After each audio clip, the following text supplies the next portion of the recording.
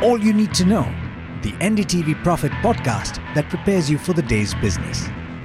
Good morning and thanks for listening in. Happy Friday to you. This is the Daily Morning Update from NDTV Profit and I'm Alex Matthew. Today is the 9th of February. Here's everything that you need to know at the start of your day. With the major events of the interim budget and the review of the monetary policy by the MPC of the RBI out of the way, Indian markets will be looking for direction. We'll tell you more about what to expect in just a bit. But first, let's talk about the top headlines. The Modi government is pulling no punches ahead of the general elections that will begin in about 3 months. Finance Minister Nirmala Sitharaman on Thursday tabled a white paper on the Indian economy, highlighting the BJP-led NDA government's achievements in the past decade since it came to power, and laying out what her government has described as the failings of the UPA government led by the Congress. If you'd like to read more about that and what the white paper contained, do check out the story on the website ndtvprofit.com. Now, here's a report that might have slipped under the radar. India is trying to end a moratorium on countries taxing electronic trade, a move that would allow tariffs to be imposed on anything from software downloads to video games. New Delhi will ask the World Trade Organization members to lift a moratorium on customs duty on electronic transmissions. That's according to people familiar with the matter that spoke to Bloomberg. The issue will come up for discussion at the World Trade Organization's ministerial meeting in Abu Dhabi in February. In other news, the Securities and Exchange Board of India, in an interim order, has asked several guest experts on Zee Business to repay 7.4 crore rupees in alleged unlawful gains made by taking positions contrary to their on-air advice. The investigation focused on the correlation between trading activities and stock recommendations of the experts from the 1st of February 2022 to December 31st of 2022, according to the interim order of the regulator. Moving on, Shiv Sena leader Vinod Gosarkar's son Abhishek Gosarkar was injured when unidentified persons opened fire on him in Mumbai on Thursday evening, and he later passed away on account of those injuries. A Facebook Live video of the incident, which showed Abhishek, who is a former corporator, being shot in the abdomen and shoulder, went viral on social media. In international news, Chinese President Xi Jinping has told Russian counterpart Vladimir Putin in a phone call that the two nations need to work closely to defend security and oppose foreign interference. Xi has said that China and Russia need to have close strategic cooperation, adding that they should work together to safeguard their sovereignty, security, and development interests.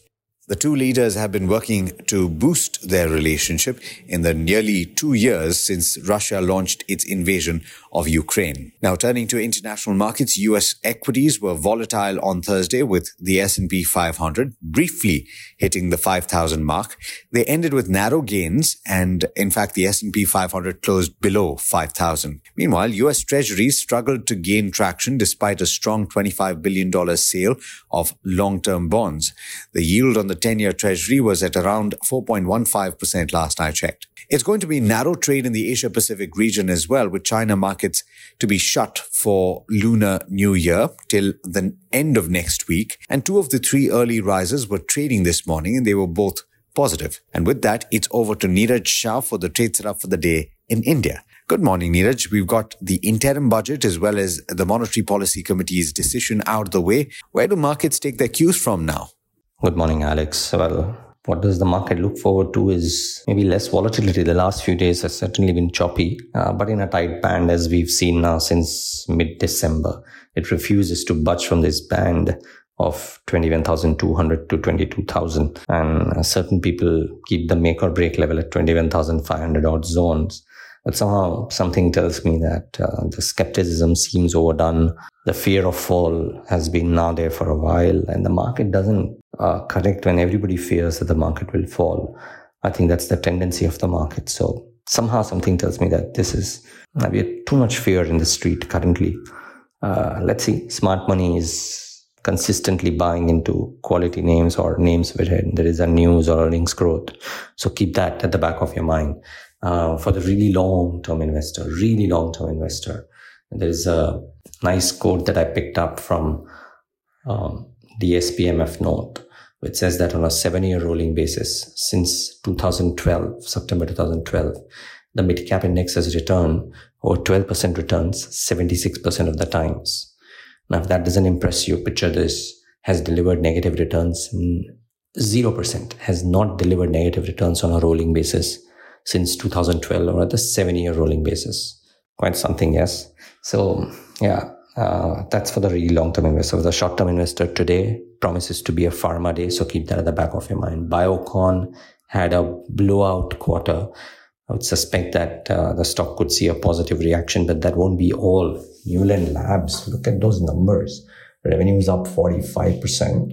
EBITDA at 121 crores versus 54 crores, above the estimates of 104 crores. Margins up 1,000 basis points at 30.86 versus 20%. And as a result of which, PAT was at 81 crores versus 30 crores. The Bloomberg estimate was 65 crores. Very strong showing, very likely will show a reaction. Similarly, very strong showing by Orchid Pharma. Revenues up 38%, in line with estimates, but the margins up 748 basis points at 16% versus 8.55%.